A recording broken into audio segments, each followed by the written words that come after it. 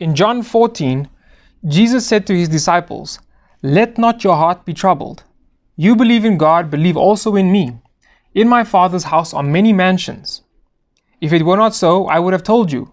I go to prepare a place for you, and if I go to prepare a place for you, I will come again and receive you to myself, that where I am, there you may be also." The disciples were fully aware that after Jesus ascended into heaven, he would come back.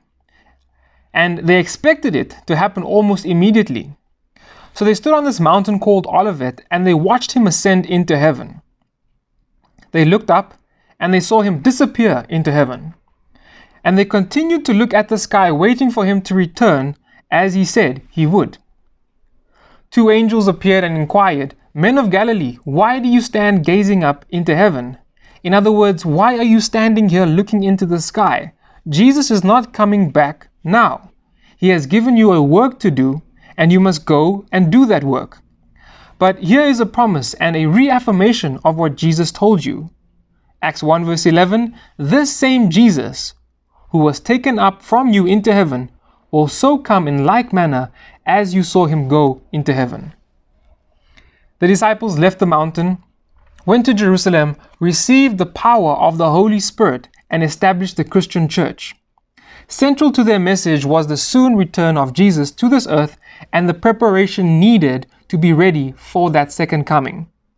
That was over 2,000 years ago, and we are still here on earth waiting for Jesus to return as he promised. Where is Jesus? The Bible often uses concepts in agriculture to describe spiritual things. For example, in Matthew 13, Jesus talks about how the church is composed of good people and bad people when he tells the parable of the wheat and the tares. He says, "The kingdom of heaven is like a man who sowed good seed in his field. But while men slept, his enemy came and sowed tares among the wheat, and went his way." Matthew 13, 24 to 25. In this prevailing agricultural metaphor, the second coming of Jesus is often compared to the harvest of the agricultural cycle. Mark 13 verse 39 states, "The harvest is the end of the age." James applies this agricultural metaphor in James 5 when he encourages believers to wait patiently for the second coming of Jesus. He says in James 5 verse 7, "Therefore be patient, brethren, until the coming of the Lord. See how the farmer waits for the precious fruit of the earth, waiting patiently for it until it receives the early and latter rain. You also be patient. Establish your hearts, for the coming of the Lord is at hand." From this verse, we see that there is a wait that is expected. James is telling us that we should patiently wait for the second coming of Jesus. But he also tells us that the farmer is waiting.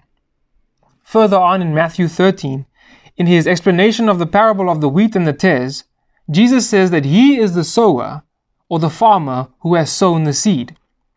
Moreover, Jesus says that the good seed represents the people of God. Since the good seed represents his people, and a harvest occurs when the seeds have grown to maturity, it follows then that Jesus the farmer is the one patiently waiting for his people, the good seed, to reach maturity before he returns. The verse also tells us that Jesus is waiting for some rain to occur, or for some rain to come. It is the rain that ripens the crop, and when the crop is ripe, the harvest will occur. As Mark 4 verse 29 says of the farmer, when the grain ripens, immediately he puts in the sickle, because the harvest has come. The harvest, and therefore the coming of Jesus, is contingent on a ripe crop, which requires the early and the latter rain. So we now know that Jesus is the farmer. We also know that we are the crop that he has planted. The rain, however, represents the work and the power of the Holy Spirit. Consider this verse from Isaiah 44 verse 3, where the Holy Spirit is likened to rain that is poured out. "I will pour water on him who is thirsty, and floods on the dry ground.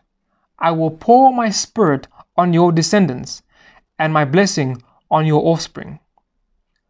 after the apostles left Mount Olivet, they gathered together and waited for the power that Jesus had promised. When the power did come, the apostles displayed this power in the form of speaking in different languages. Some observers thought that they were drunk, but Peter corrected them and told them in Acts 2 verse 14 to 17, "Men of Judea and all who dwell in Jerusalem, let this be known to you and heed my words, for these are not drunk as you suppose, since it is only the third hour of the day. But this is what was spoken by the prophet Joel. And it shall come to pass in the last days, says God, that I will pour out of my spirit on all flesh. Your sons and your daughters shall prophesy. Your young men shall see visions. Your old men shall see dreams." Notice here once again that the verb used for delivering the power and the work of the Holy Spirit is the word pour, reminding us of the rainwater that represents the Holy Spirit in Isaiah 44 verse 3. Using some really nasty language, the prophet Jeremiah tells us that the latter rain, which we now understand to be the Holy Spirit, can be withheld as a result of God's people being unfaithful to Him. Jeremiah 3 verse 1 to 3 says, "But you have played the harlot with many lovers. Yet return to me, says the Lord. Lift up your eyes to the desolate heights and see. Where have you not lain with men? By the road you have sat for them, like an Arabian in the wilderness, and you have polluted the land with your harlotries and your wickedness. Therefore the showers have been withheld, and there has been no latter rain." If we want Jesus to come, then we must be faithful to Him. To be faithful to Jesus means to reject the charms of Satan, the enemy. To be faithful to Jesus is to resist to do evil. "If you love me," says Jesus, "keep my commandments," in John 14, verse 15. If we are faithful to Jesus, then He will give us more of the Holy Spirit, the latter rain, and we will be ripened. When we are ripened, when we reach maturity in our faith, then Jesus will come again. In Galatians 5, Paul tells us what a ripe harvest looks like. He tells us what the work and the power of the Holy Spirit will accomplish in our lives. He tells us what our characters will be like when we are ripe and ready for Jesus' second coming. Galatians 5:22 to 23 says, "But the fruit of the Spirit is love, joy, peace, long-suffering, kindness, goodness, faithfulness, gentleness, self-control." Jesus is patiently waiting for us to be faithful or to be fully faithful to Him. He has delayed His second coming because we are not yet ready for heaven. We have disobeyed some or all of His commandments. We have been unfaithful. Jesus is ready and willing to forgive us for our unfaithfulness. He is also ready to give us the strength we need to live lives in complete obedience to Him, lives free of sin. When we are faithful to Him, when we give up those things that are displeasing to Him, then He will send us the rain of the Holy Spirit, and we will ripen to develop characters that are fit for heaven.